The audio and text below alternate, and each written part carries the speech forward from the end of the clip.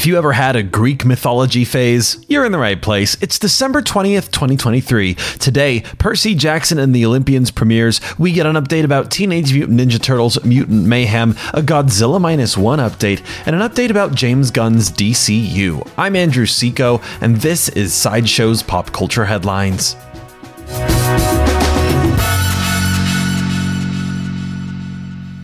Percy Jackson and the Olympians premieres on Disney Plus today. The series is an adaptation of the popular YA novels by author Rick Riordan. The first season is set to adapt the first novel called The Lightning Thief. Part of that adaptation is making certain updates. In an interview with TV Line, showrunner John Steinberg revealed that Percy Jackson's stepfather Gabe has been toned down for the new series. He said, "Gabe is a lot harsher of a presence in the book. When you're reading a story, you can read past the parts that could be upsetting if you've stopped to give them more thought. You don't really get to do that with the show. It's all in your face and it's all presented in a much louder way.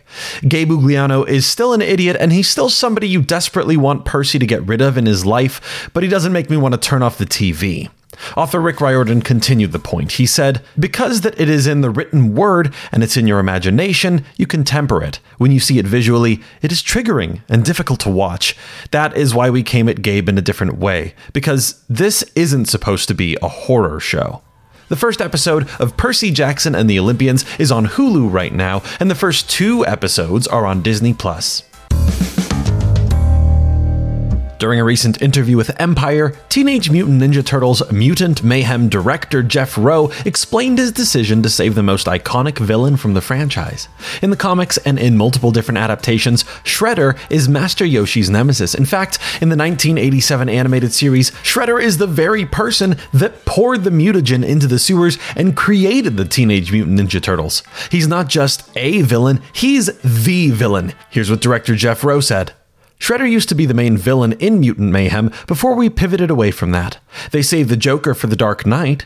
The one thing I can say without spoiling anything is Shredder needs to be 100 times scarier than Superfly, who is a credible villain. He's dangerous, he's strong, he seems like he could mess up the Turtles. Shredder needs to be that, just significantly more. It'll be really interesting to see these fun-loving characters go up against something that maybe they can't stop." Teenage Mutant Ninja Turtles Mutant Mayhem is available on Paramount Plus now. Toho has officially announced a re-release of their film Godzilla -1. In fact, this new re-release will even receive a slightly modified name. It will be called Godzilla -1 minus color. That's because Toho is going to release the film in black and white. As for why? Well, we can only speculate, but understandably, fans have been comparing the film to earlier films in the Godzilla franchise. The Lionsgate series has made the kaiju something of an anti-hero, or even an ally to humankind, whereas Godzilla -1 sees the kaiju return to this form of terrifying, world-ending horror. He's no friend to the people, he's the destruction of society itself, just like those early films. And so it would make sense to release this film in black and white, just like the films that inspired it. At this point, the black and white re-release is only slated to hit theaters in Japan. Godzilla -1 minus color will premiere in Japan on January 12th, 2024. James Gunn shared an update about Superman Legacy and the DCU as a whole.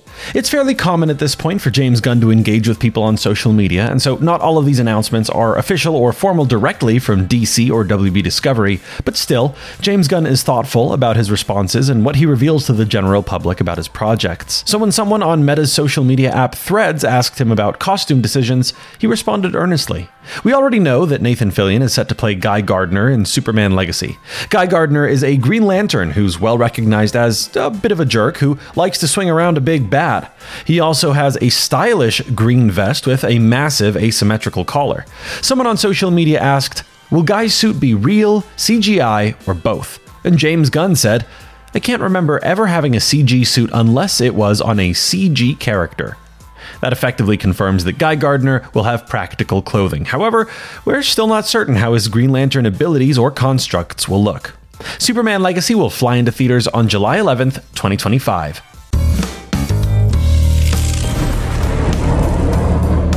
When you hear the sky drop, get ready for K-pop. This is the lightning round for the quick hits after the big news bits. Big Hit Music released a new promo for BTS member Jimin's digital single, Closer Than This, set to premiere on December 22nd. Disney Plus released the first 2 episodes of their documentary series, BTS Monuments Beyond the Star. Come back tomorrow for an update about what we do in the shadows. That's Sideshow's pop culture headlines for December 20th, 2023. I'm Andrew Seco. For any more ad-free pop culture news and content, go to sideshow.com/blog, and if you like this podcast, give it a good review and share it with a friend. As always, thank you so much for listening, and don't forget to let your geek side show.